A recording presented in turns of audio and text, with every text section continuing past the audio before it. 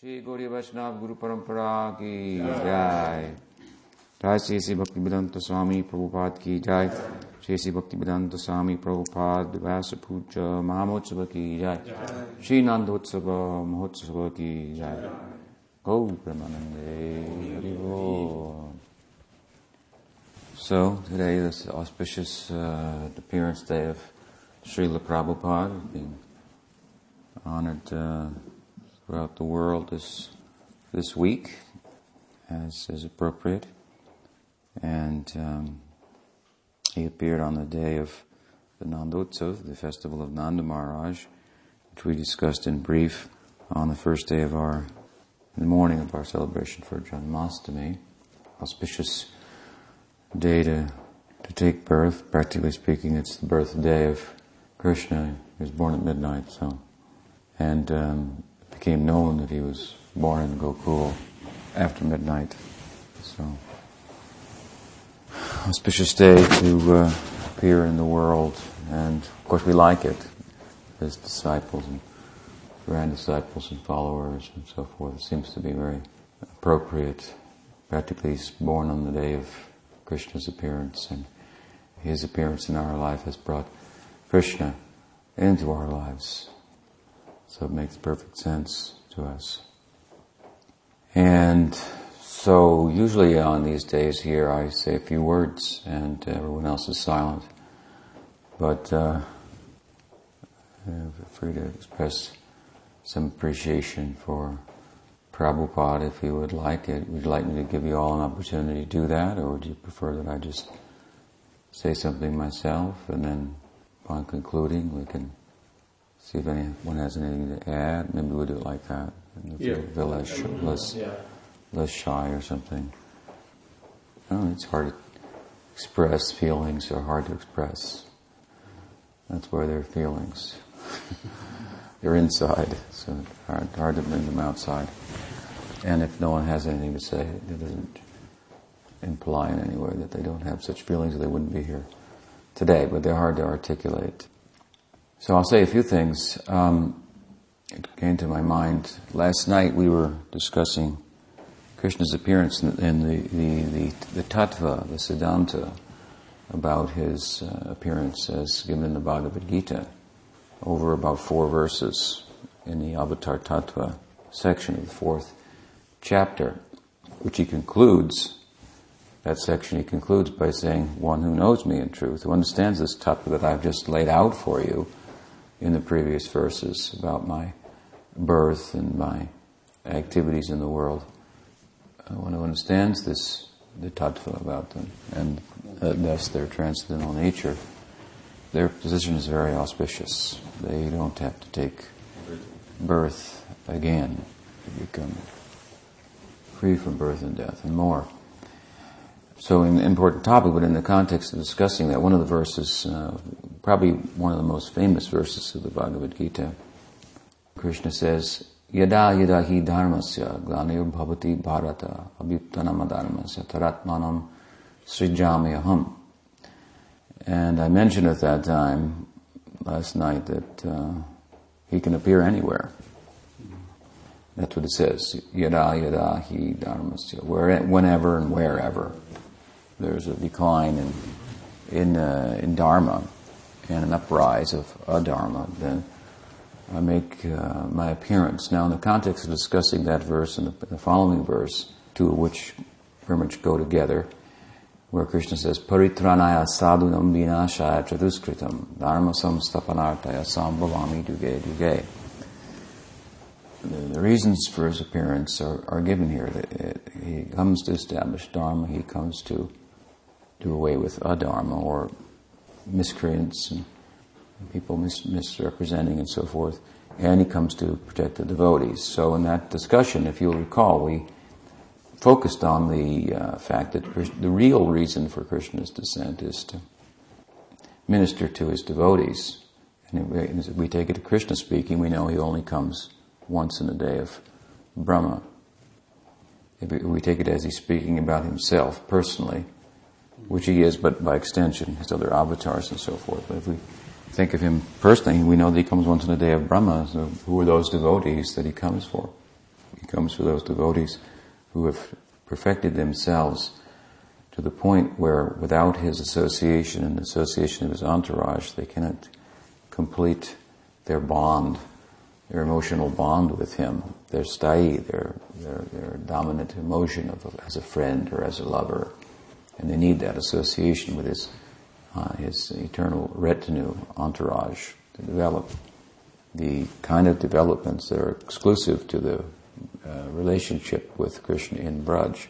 In other words, devotees don't go from here to the spiritual world. To Goloka, you can go from here to Vaikuntha, but you can't go from here to Goloka. You have to take birth wherever Krishna is performing his pastimes in the material world and get that association, and then go with them when they leave, disappear, and the Leela becomes unmanifest. So, this is what he comes for. He comes for those kind of devotees. And the overspill is, he can't resist them, in other words. What spills over, the byproduct of that is establishing Dharma and doing away with adharma and the demonic and so forth. So Krishna is moving under the influence of his Swarup Shakti. And they have that ingress of Swarup Shakti has come within their hearts in a prominent way. He's answering to it. So, this is Krishna. But as I say, by extension, then, the verse refers to, well, the first thing that comes to mind is the Yuga avatars, because he says, Yuge, Yuge. So, I come Yuga after Yuga. So it could be taken as a Gita reference to Chaitanya Mahaprabhu's appearance, as I mentioned, who some people think cannot be God or the Yuga avatar because there is no Yuga avatar for Kali Yuga. One of the names given in Vishnu Sahasranam and I think in Bhagavatam too, Triyuga. This means he comes in 3 yugas. Sarvabhauma quoted this when the learned Gopinath, or the devoted I should say, Gopinath, the learned Sarvabhauma quoted this to the devoted Gopinath in reply to the Gopinath's feeling and sentiment that Mahaprabhu was Krishna himself. He said, well, Krishna doesn't come in Kali Yuga, he's Triyuga. But Gopinath had that kind of spiritual reasoning to reply.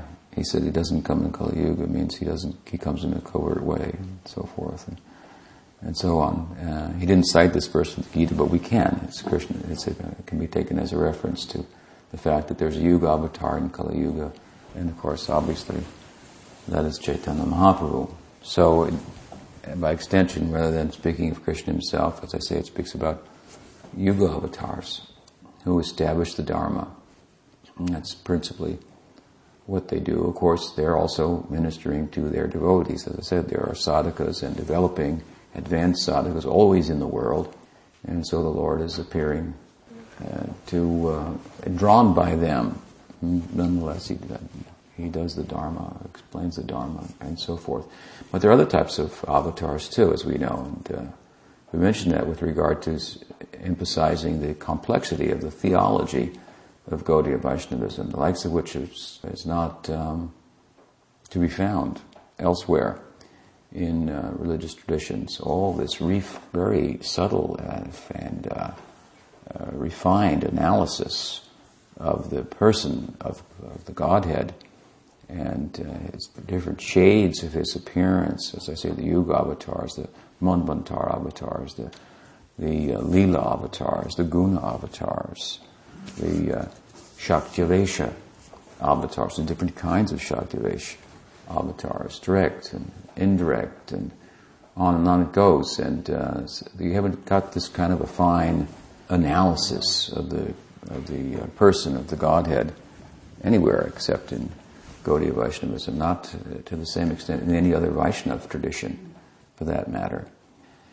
And so they've sorted it all out, these Goswamis. Nana Shastra Vicharanaika Nipuno Sadharma Samstapako Lokanamita Karunotu Hemanyu Sharanyakaro. For our sake, I'm going through all these scriptures so scrutinizingly, and they've brought all this out. And then by doing so, of course, they've pointed to the fact that Krishna is the fountainhead.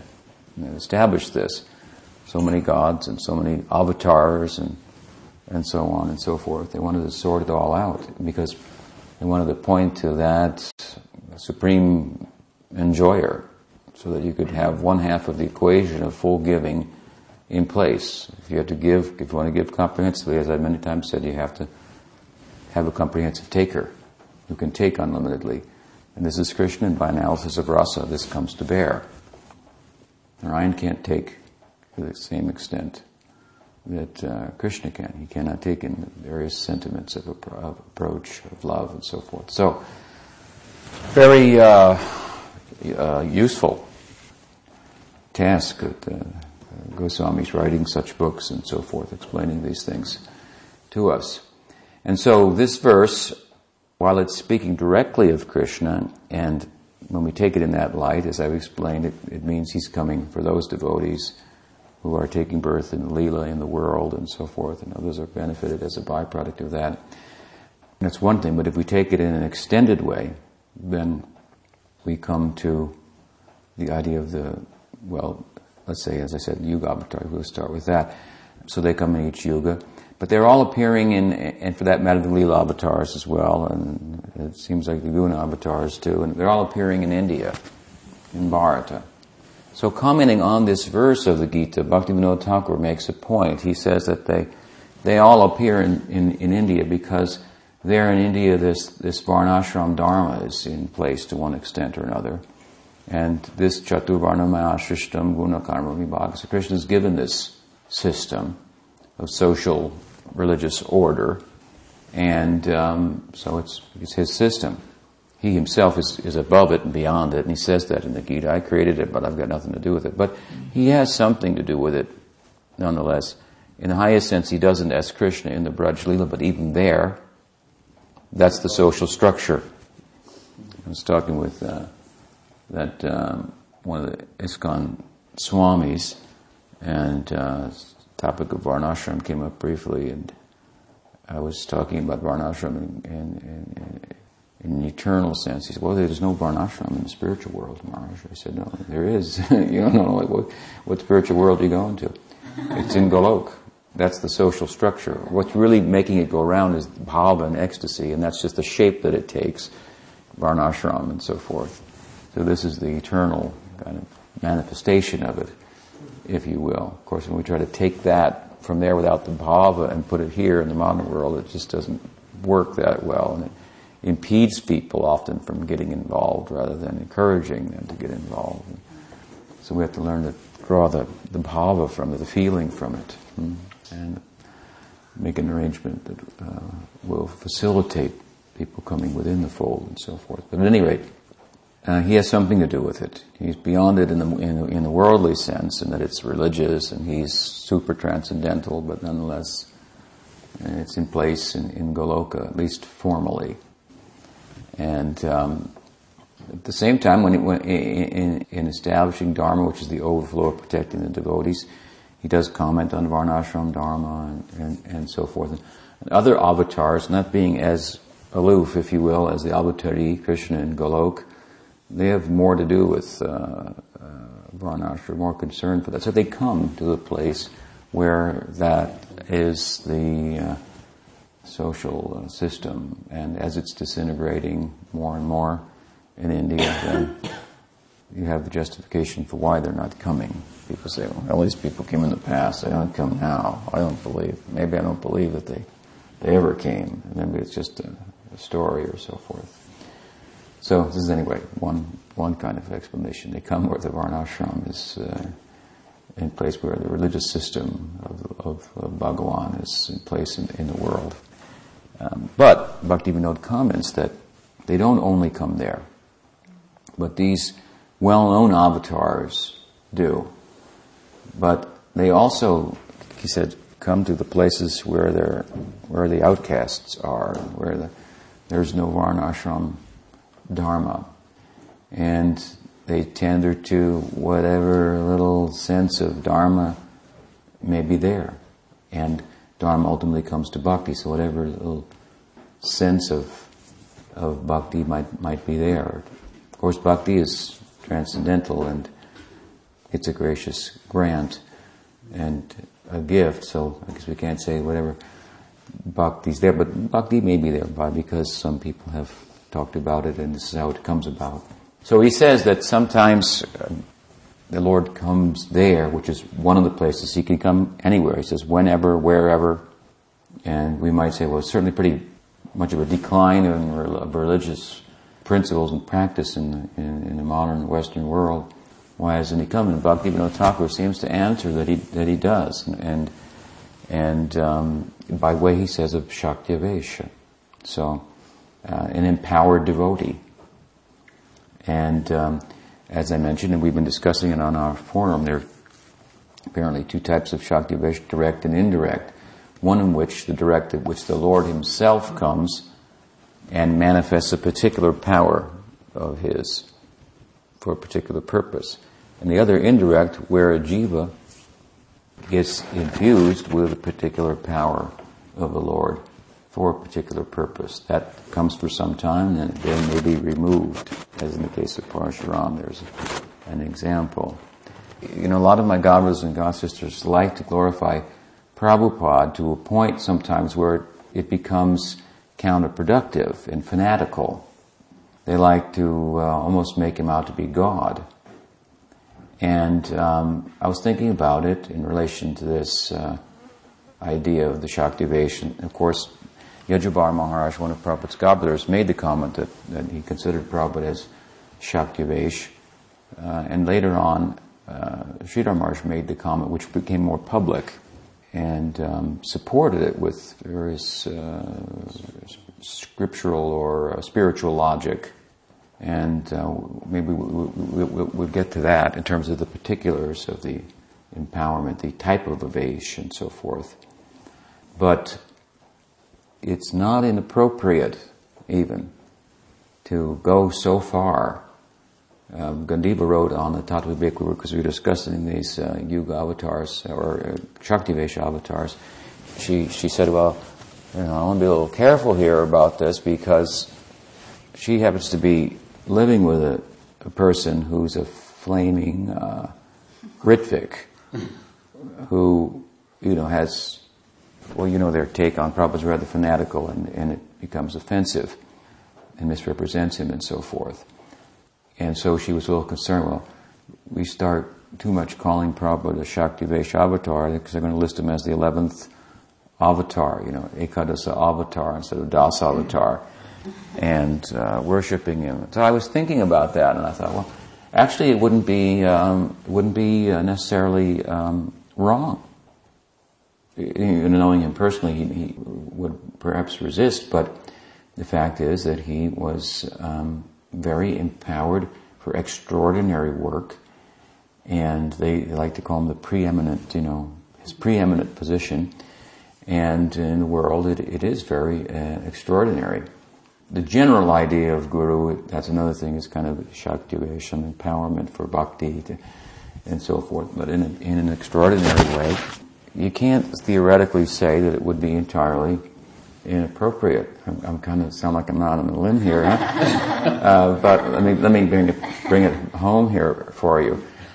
To glorify Prabhupada in such a way, there may be room for that. Sridhar Maharaj was asked what kind of avesh by one of his students, and he said Nityananda avesh, which is, of course, that's kind of different. It's not like a particular Shakti, but he's talking about a particular personality and his nature and so forth, and his power for propagation. And then he gave a scientific kind of analysis of the work of Nityananda Prabhu and showed the parallels with Prabhupada's work. Nityananda Prabhu would reach out to the outcasts, the downtrodden, people beyond the varnashram and so forth.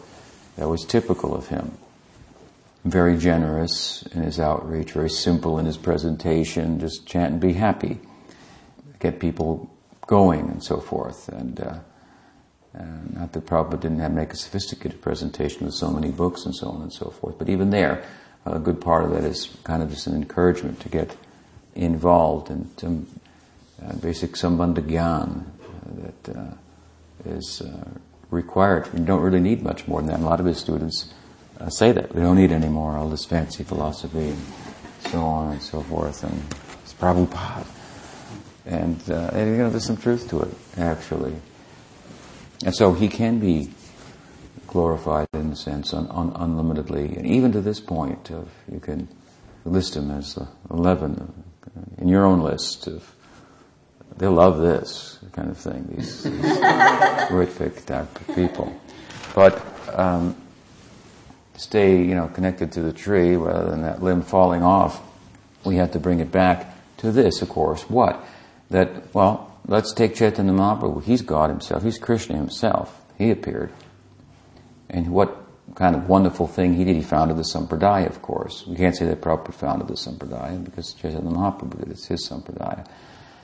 And, but nonetheless, extraordinary outreach to the outcasts and the non-Vedic sector of the society, which is the larger sector as it happens to be, historically speaking, at the time of his outreach. But Chaitanya Mahaprabhu's contributions obviously is super extraordinary and spiritually greater, and he's the founder of the Sampradaya, he's Krishna himself. We cannot glorify him enough, we cannot give him a higher position. He holds the highest position of all. Nonetheless, he's given a system for worshipping him and following him and so forth. So you can glorify Prabhupada to this extreme, as I'm mentioning, but not in such a way that you do away with the system of approaching him and Chaitanya Mahaprabhu and all the great acharyas and all the great avatars and descents of the divine and so forth. That doesn't change. That remains in place. In other words, there's a Guru Parampara. So we have Chaitanya Mahaprabhu. You still need a Guru Parampara. That's not done away with. In fact, that's what he comes to establish. He says in the Gita, right? He comes to establish the Parampara system. That's why he comes. So if we say he's so great he came, we don't need the Parampara. We've done away with one of the purposes for his descent. How does he establish Dharma? By establishing this channel by which we access the association of so many saints, approach the avatar, and so forth. So to say that Prabhupada is a Shakti Avatar, it's okay, and if you want to make a lot out of that, and even say, you can just worship Prabhupada. You can just worship Prabhupada. Make him the principal deity. It's not wrong, theoretically. I was lamenting today that we have not yet established the Pushpa Samadhi for Prabhupada here. Of course, we got distracted for building the temple, and knowing Prabhupada, he would have said, do the temple first. When I had my party, we call it the Bhaktivedanta Book Trust Traveling Sankirtan Party, BPT-TSKP. And Tamal Krishna Maharaj had joined with Vishnu Jan Swami, and he named their party the Radha Damodar Party, after the deity of Radha Damodar that Vishnu Jan Maharaj had been worshipping. And so at one point, it was like 1976, I believe. Tamal Krishna Maharaj wanted my party to merge with his. And I just wanted to see the whole thing go on nicely.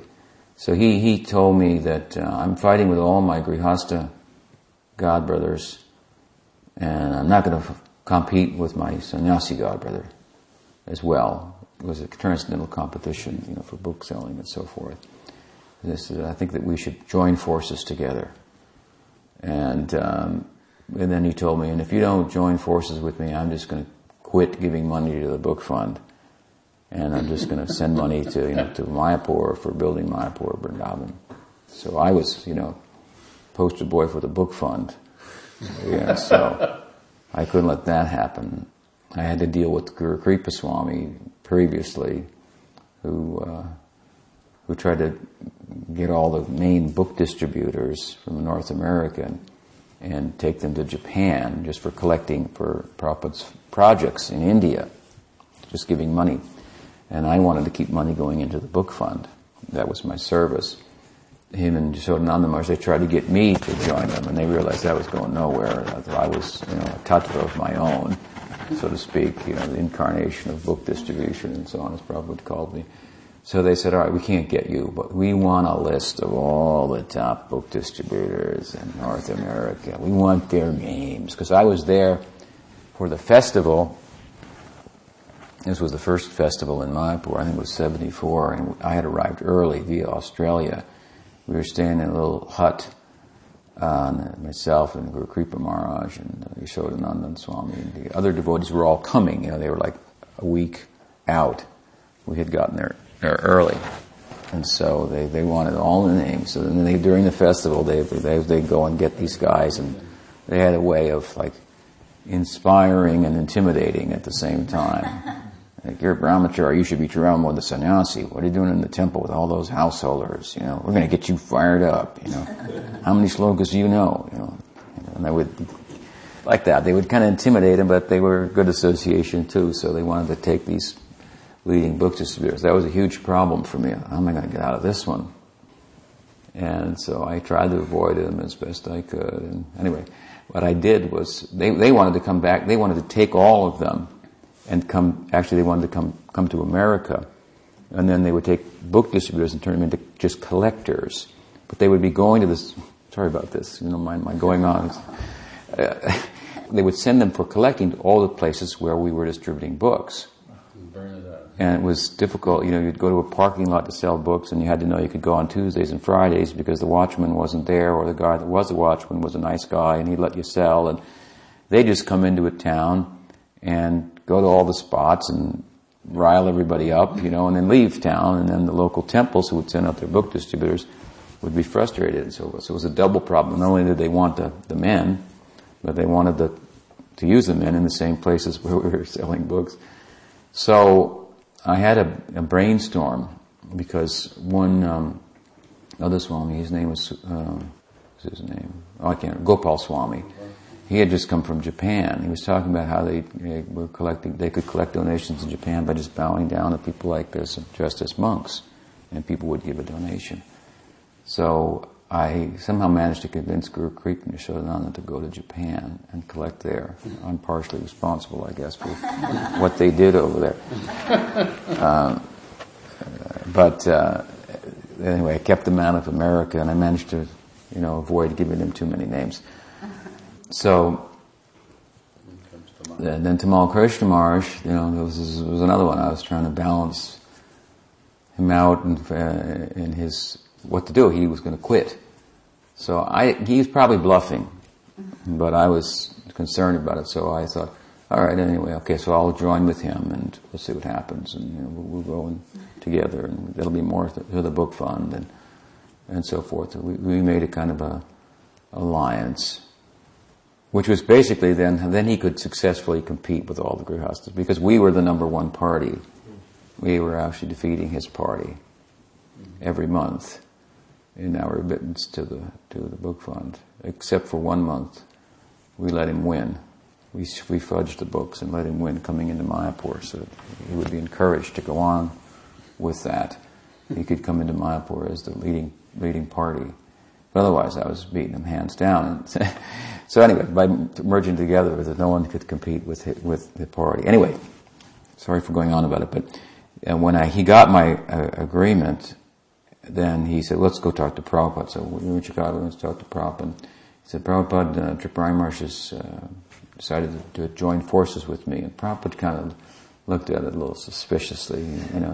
He knew me and he knew Tamal Krishna Maharaj. I think he could figure out kind of what was going on. But anyway, Tamal Maharaj said, so there's an issue here, which he hadn't even brought up to me, but he was bringing up to Prabhupada, and that is that his party is named the Bhaktivedanta Book Trust Traveling Sankirtan Party after your Divine Grace, and our party is called the Radha Damodar Party. So what should we call the party when it's merged?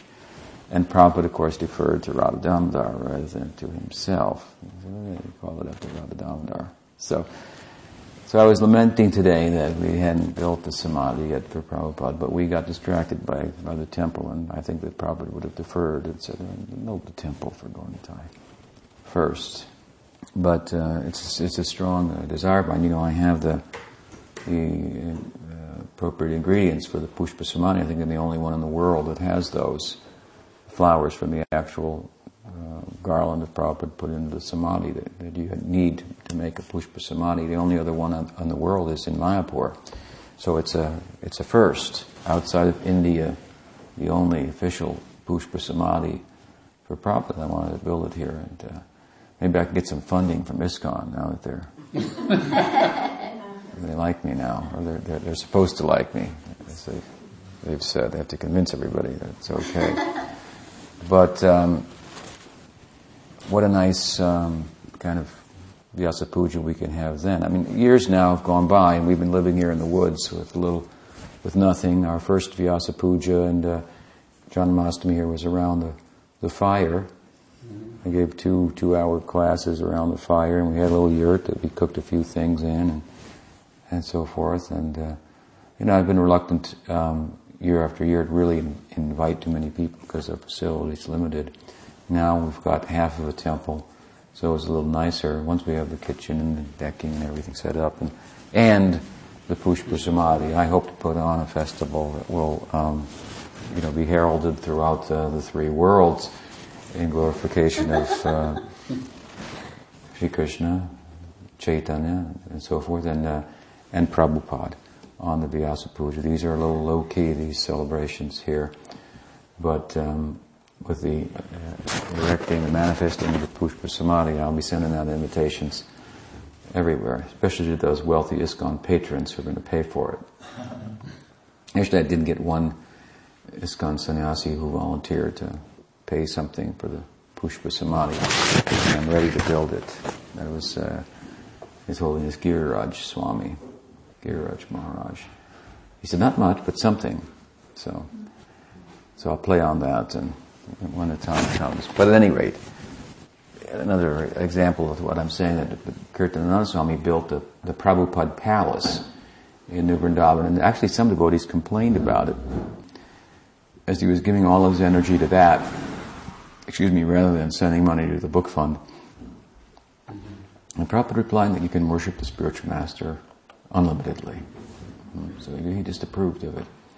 So unlimitedly, Shakti Vaishavatar, it's okay if you want to go there with that. But you can't change the system, nonetheless. However great he is, he's coming to establish the Guru Parampara, this kind of system. You can't do away with it in the name of worshipping him.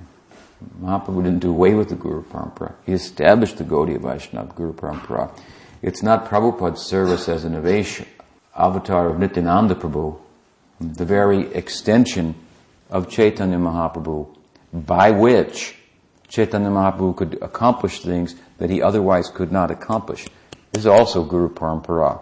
Guru Parampara is the increasing of the whole thing. Like I like to say, some people say, if you say as much as Prabhupada or less, you're bona fide. If you say more, you're a suspect.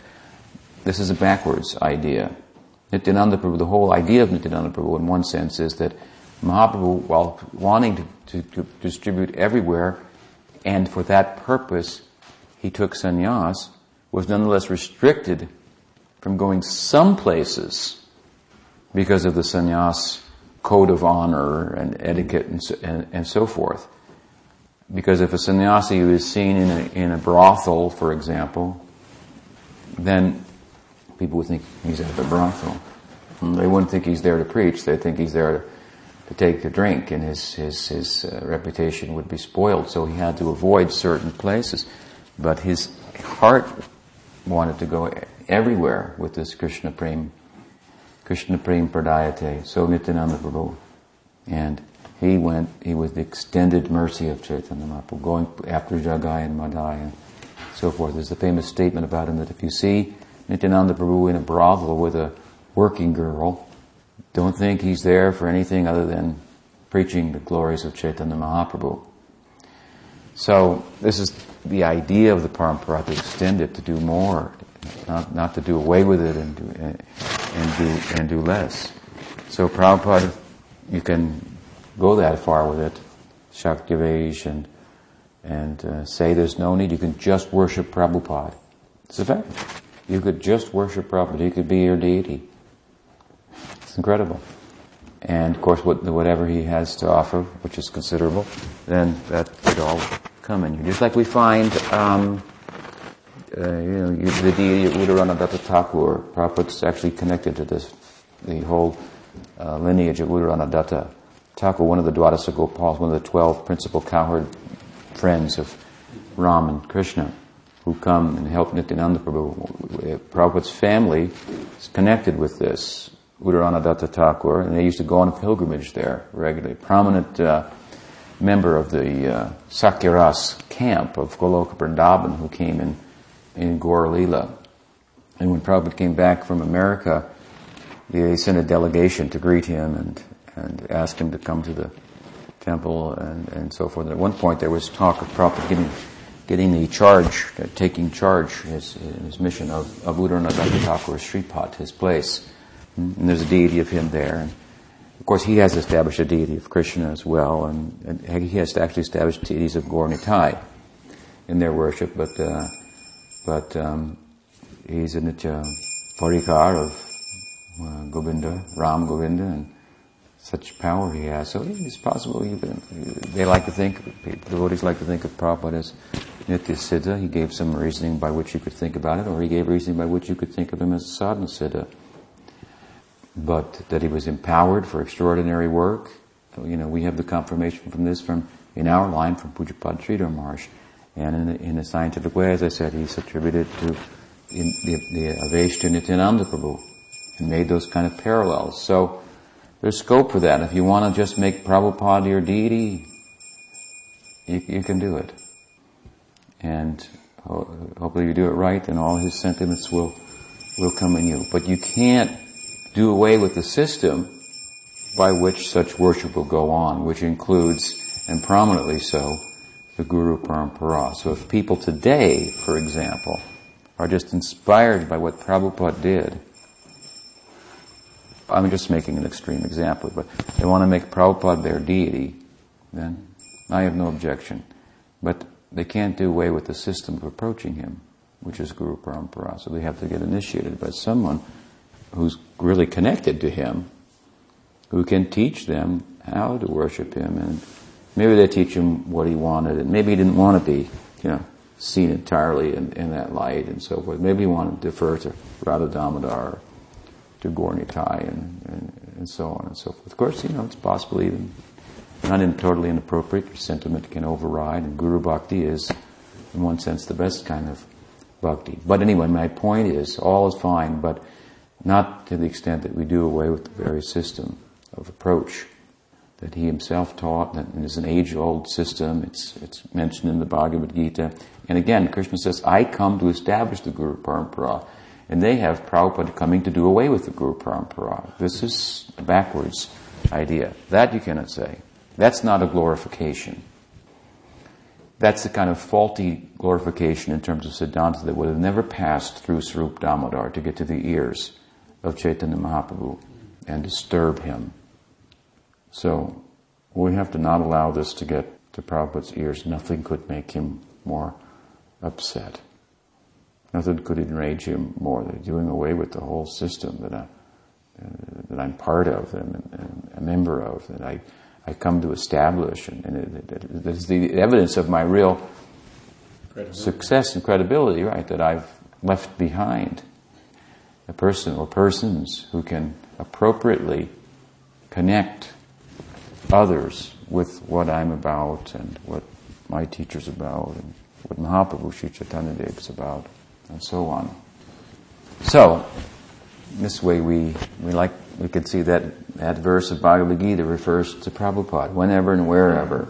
There was whenever, wherever, even here, even in the land of, as it would be seen from the Varnashram point of view, untouchables.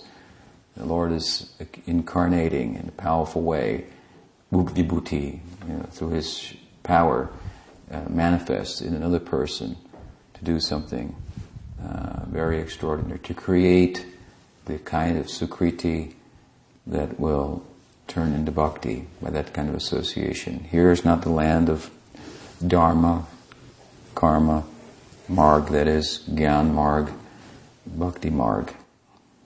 And in India you have a system, you have the karma marg, varnashram, dharma, and it begets Gyan and Bhakti. This is Ramanuja's idea and so forth. Of course, we have a little bit of a different idea.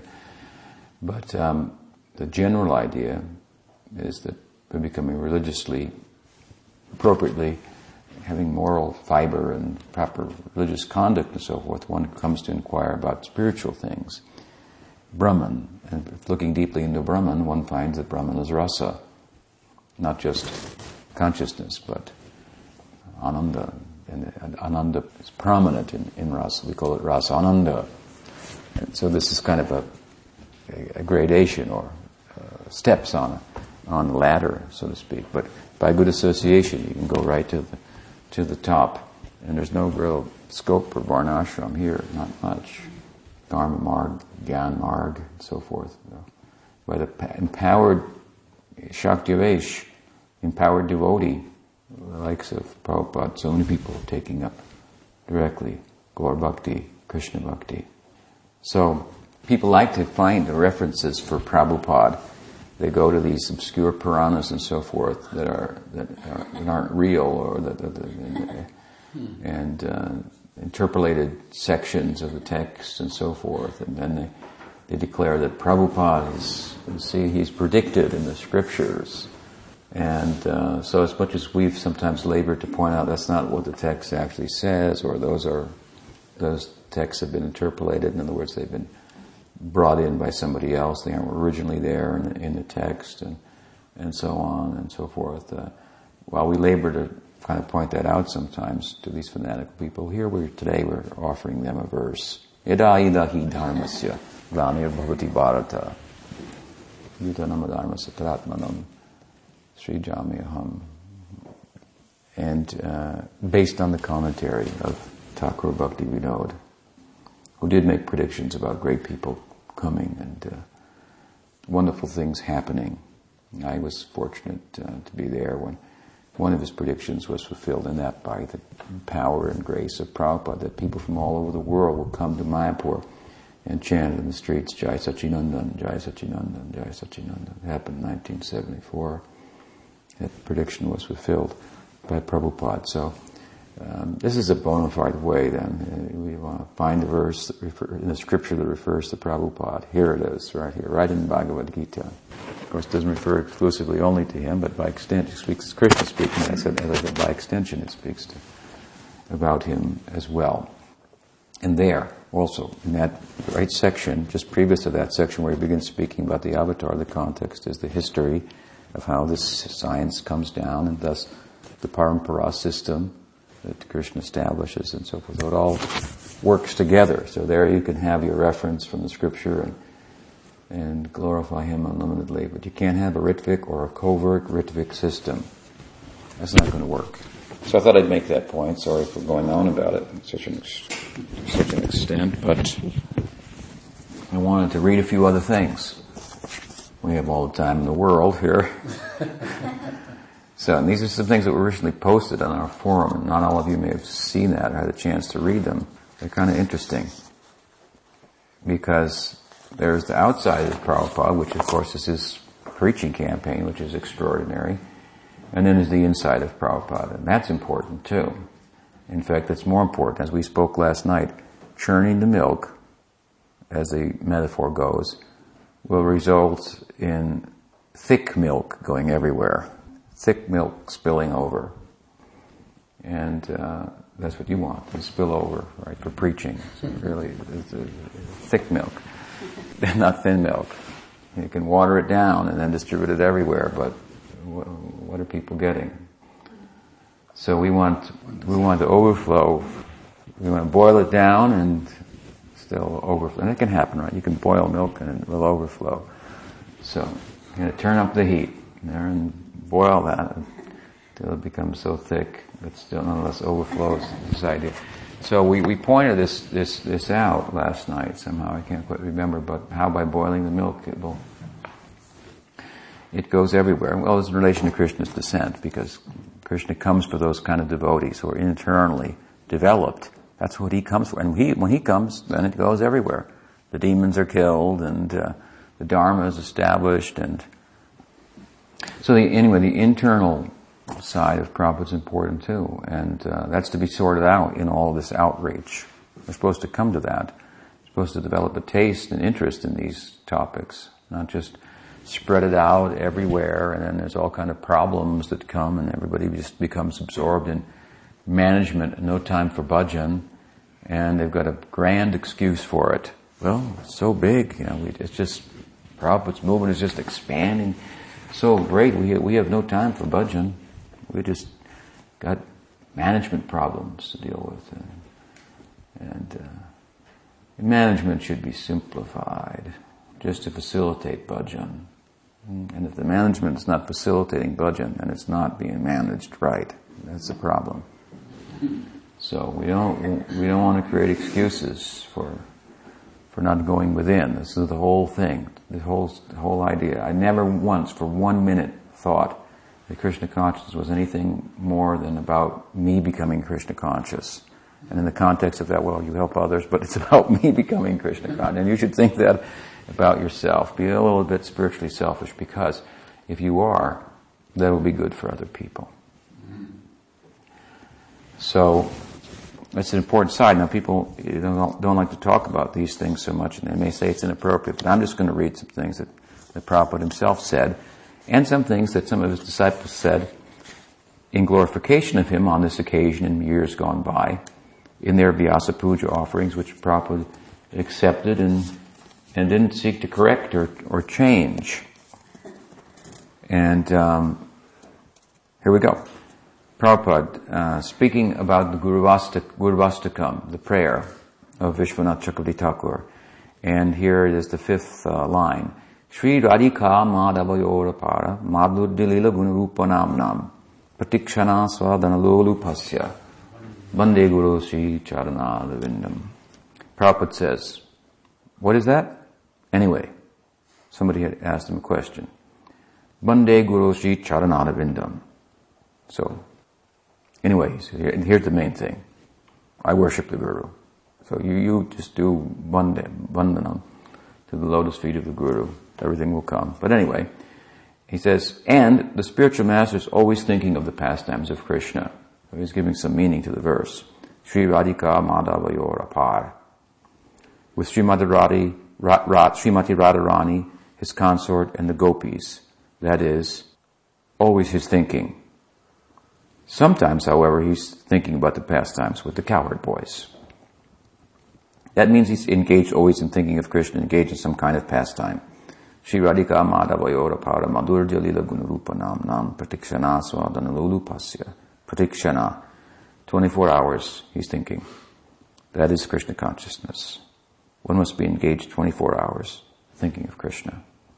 So this is in a lecture in Stockholm.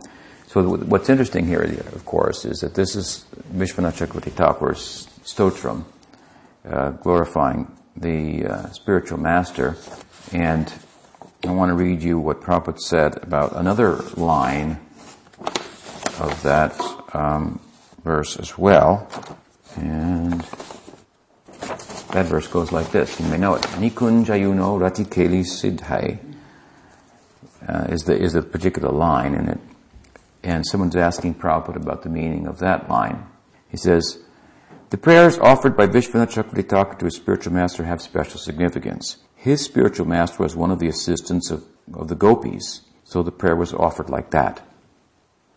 So Prabhupada's acknowledging that Vishwanath is writing this verse in the sentiment of Madhurya, following his own Gurudev, who was an assistant to the gopis, means in Manjari Bhava, the tendon of handmaiden of Radha. So the verse is saturated with those kind of sentiments. And this previous one we just quoted mentions Shri Radhika Madhavayorapara, always thinking of the pastimes of Radha and Krishna. And the next one says he's Nikunjayuno Ratikele, he's engaged in the confidential service of Krishna and the gopis. So Prabhupada says his spiritual master was one of the assistant gopis, so the prayer was offered like that. On the whole, the spiritual master is the agent of Krishna. But either he's assistant of the gopis or assistant to the cowherd boys. So the point here is in both of these verses, which are both overtly about Manjari Bhav, when questioned about them, Prabhupada acknowledges that fact, but he says, for what reason, God only knows. But also, it could be seen as being about the cowherd boys, he's saying. And there's absolutely, point being, anybody who's cultivating the Manjari Bhav would never have brought up that point. Never. Or who's situated in such, has affinity for such, would never have brought up that point. It's just totally out of place, in a sense. It's not entirely out of place, and the verses can be construed in that way too, but Prabhupada's saying it for a reason, and we'll read a little more on that reason. Should become clear if it hasn't already. Here's something. One day, this is from the biography of Prabhupada, while sitting with Prabhupada, Tamal Krishna began to describe the pastimes of Krishna as depicted in the painting hanging to the right of Prabhupada's prasadam table. The painting showed Krishna and his cowherd friends eating lunch. And Srila Prabhupada looked at the painting and then, closing his eyes and thinking of the Leela, said, "This is the highest perfection of life." Let me read something else in that regard. I don't have these in any order, I just printed them out, but one day, it's from the Lilamrita, Prabhu was sitting in his room receiving his massage and began talking and laughing.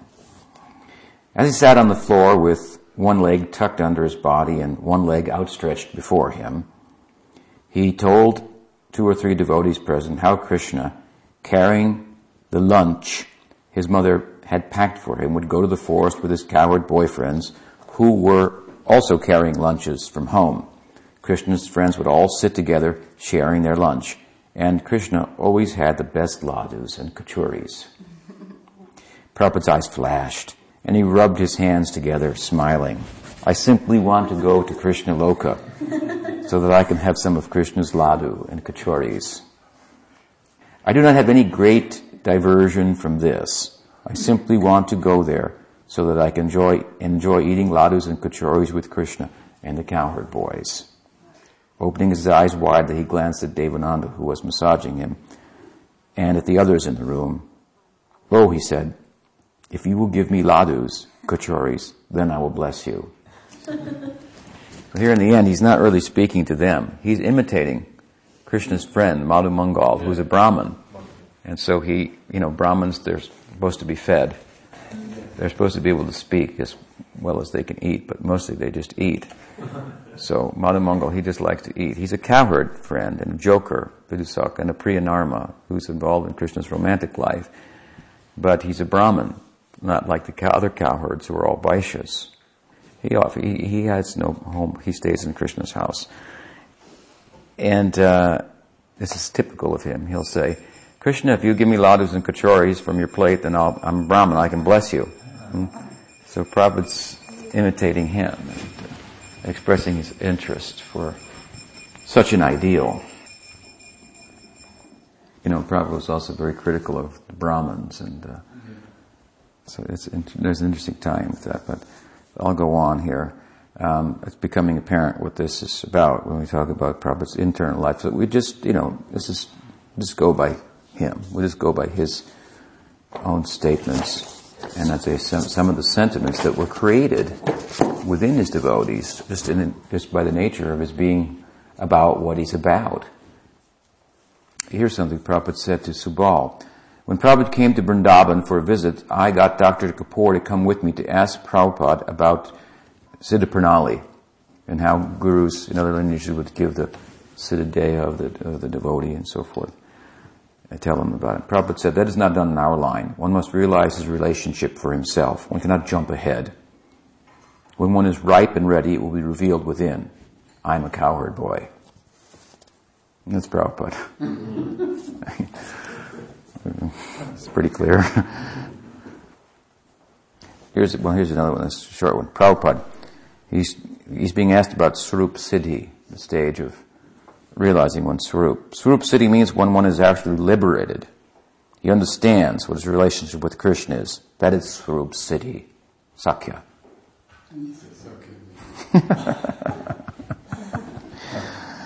Mm-hmm. No? looks like, unfortunately, I'm missing one of my favorite page here. Oh, here it is here. From Malati, North American GBC Executive Committee. We'll be meeting with her.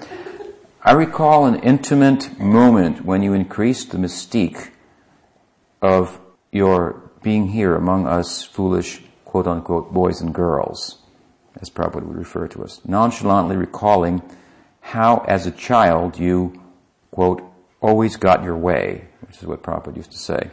You proceeded to tell a little vignette, a little anecdote about your desire for a cowboy pistol. Finally, after much insistence, your father complied and bought you a toy gun. But you were not satisfied until you had 2 guns, one for each hand. "Oh," said Harsharani, hearing the story, "you are a cowboy." With complete gravity, you replied, "Yes." At that second, no one was thinking of you in the Wild West. We just knew you were speaking about being with Krishna and the cows of Vrindavan. We were only spiritual toddlers at best. It was 1967 or 68, but you mercifully gave us a glimpse into your heart. I felt very small being there with you at that moment. After that incident, the same devotee penned a short poem about you. In it, she described you as playing leapfrog in a pasture with Krishna and the cows and other gopas. It seemed funny and frivolous to us, yet you gravely remarked, "She has become advanced," and ordered that it be printed in Back to Godhead magazine. That's a nice one, huh? Where's that article? We should find the article. Yeah. She actually recently and publicly told that story when they had the Pushpa Samadhi ceremony for Bhakti Tirtha Maharaj. And Satsvara Maharaj spoke and said in the last months that they had conversations that Bhakti Tirtha Maharaj was describing these sentiments for Krishna, and then Malati stood up and told this story and said, well, that's natural because Prabhupada expressed that sentiment. Here's something here written by one of Prabhupada's disciples, Govindadasi. Gorsundar and I remained in Montreal for the duration of the time that Swamiji was in India. That was about 6 months. During the time we drew many pictures for the early Bhakti Godhead magazines and daily worked in our small art studio while hearing Chaitanya Charitamrita and Bhagavatam. During that time I began working on a drawing of Krishna and Balaram returning home with their cows, millions of cows. It became kind of a meditation. Daily I worked on this drawing, and although we had little information of how Vrindavan looked, it seemed to manifest within my heart. Though we did many other pictures, this picture was most dear to me. Even when I closed my eyes, I would still see an ocean of cows with Krishna and Balaram prancing before them. And in my view, over to the right, that cowherd boy was clearly meant to be Srila Prabhupada. After all, Swamiji had requested me to paint his portrait in San Francisco, and it was one of the first pictures I painted for him. Now I felt I was painting his spiritual portrait in Goloka. It was an innocent offering. I sent a copy of the drawing to Swamiji in Vrindavan saying, "This cowherd boy is my portrait of you." Obviously, Prabhupada didn't say, "No, don't do that." He just accepted it. So she says, "Thank you, Prabhupada, for giving me the glimpse of Goloka. It spurred me on in my desire to serve you. Even now, when I see this picture, my original drawing has been colored in and hangs behind the deities of Krishna and Balaram." I guess she means in Vrindavan. I have to go there and look at that, huh? I should go and steal it.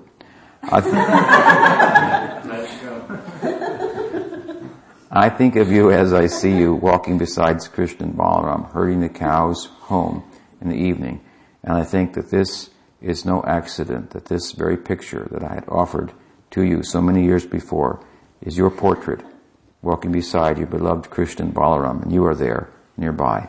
Thank you, Srila Prabhupada. So there's more. These are nice, like, sentiments from his disciples. They were just coming up naturally and spontaneously because he was so moved by this and empowered by Nityananda Prabhu and personally moved. So there's some scope for thinking about these things and aspiring to join him in the Nitya Leela. And such aspirations, appropriately expressed, that will help us make progress in Krishna consciousness and increase our ability to spread the milk out, thick milk, as I said, not watered down. Yes? I'm reminded of Srila Sridhar Maharaj's comments when I have them here. Complained Yeah. about him naming Srila Prabhupada's rasa. And yeah, we have his authoritative statements as well. Most of you have heard that. So anyway, that's a short talk.